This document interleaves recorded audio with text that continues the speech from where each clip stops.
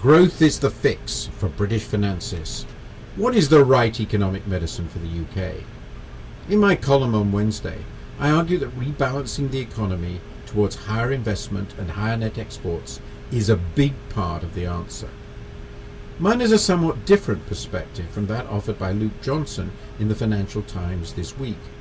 Labour, he argues, is, and I quote, an entirely fraudulent organisation that pretends to believe in business, then buries it in bureaucracy and tax. 5 more years of Gordon Brown would leave Britain an economic wasteland. End of quote.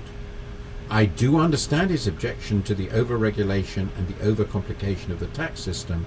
A great deal has been lost since Nigel Lawson simplified taxation in the 1980s.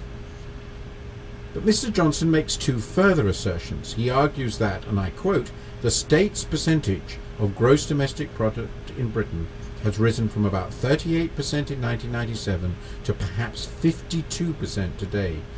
Funding this vast amount of public largesse means the UK borrows 25% of all its state spending. Clearly the country is living beyond its means. End of quote. These points need to be put into context. First, the explanation for the sudden explosions in the share of public spending in GDP and the fiscal deficit is not that spending is out of control. It is instead that nominal GDP and tax revenue have fallen far below what was expected just 2 years ago. According to the 2010 budget, public spending will be just 2.2% higher this financial year than was expected 2 years earlier, despite the recession. But nominal GDP will be 9.3% lower and tax revenues 18.1% lower. The second qualification is that the country is not living beyond its means to any significant degree. The government is. Not only is the current account deficit modest, but the UK's net liabilities were only 13% of GDP at the end of 2009. On a consolidated basis, the chief creditor of the UK public sector is the UK private sector, not foreigners. Similarly, on a flow of funds basis, the dominant offset to the fiscal deficit is the UK's private surplus.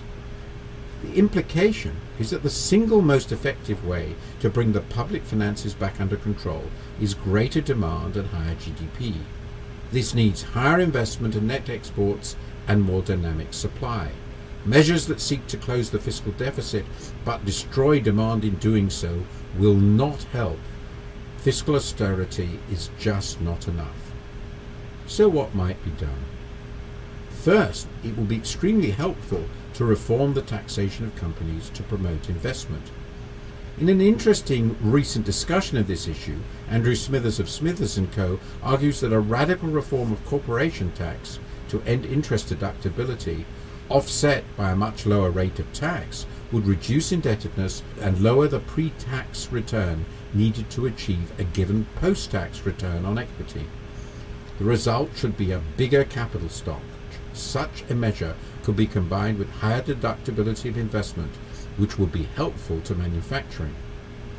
A second issue is the promotion of net exports. The biggest part of the necessary change in incentives has come from the sharp decline in sterling. The trade-weighted real exchange rate on the JP Morgan measure is 10% below the average of the oil years between 1980 and 2007. Given the weakness in the production of tradable goods and the damage to financial services, it may well have to fall still further. Third, more attention needs to be paid to the long-term health of manufacturing, which still generates half of all export earnings. A recent report from Policy Exchange by my former colleague John Willman notes that the UK is still the world's 6th largest manufacturer, with output similar in size to that of Italy and a little bigger than France. It argues persuasively that attempts to recreate a national manufacturing sector are senseless. Similarly, policies aimed at picking winners will surely fail, but some action is possible. Particularly important will be stronger links between industry and universities. Finally, we have the question of how to tighten the fiscal position. I would have no problem with Conservative opposition to higher employers' national insurance contributions if they had not suggested that greater efficiency alone might replace it.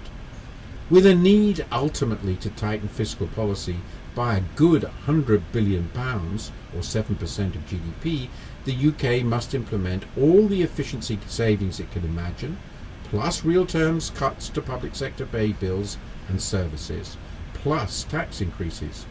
The parties are determined not to discuss these realities. If politicians treat voters like children, the voters will throw tantrums when cuts come. The Tories are saying some of the right things, notably over the need for a new economic model based on higher investment and savings. But none of it is fleshed out in any detail. Voters should evaluate the economic programs of the parties against the following criteria. Do they promise a credible fiscal tightening while supporting rebalancing of the economy and higher long-term growth of supply? That is the huge challenge ahead. None of the parties has a convincing plan.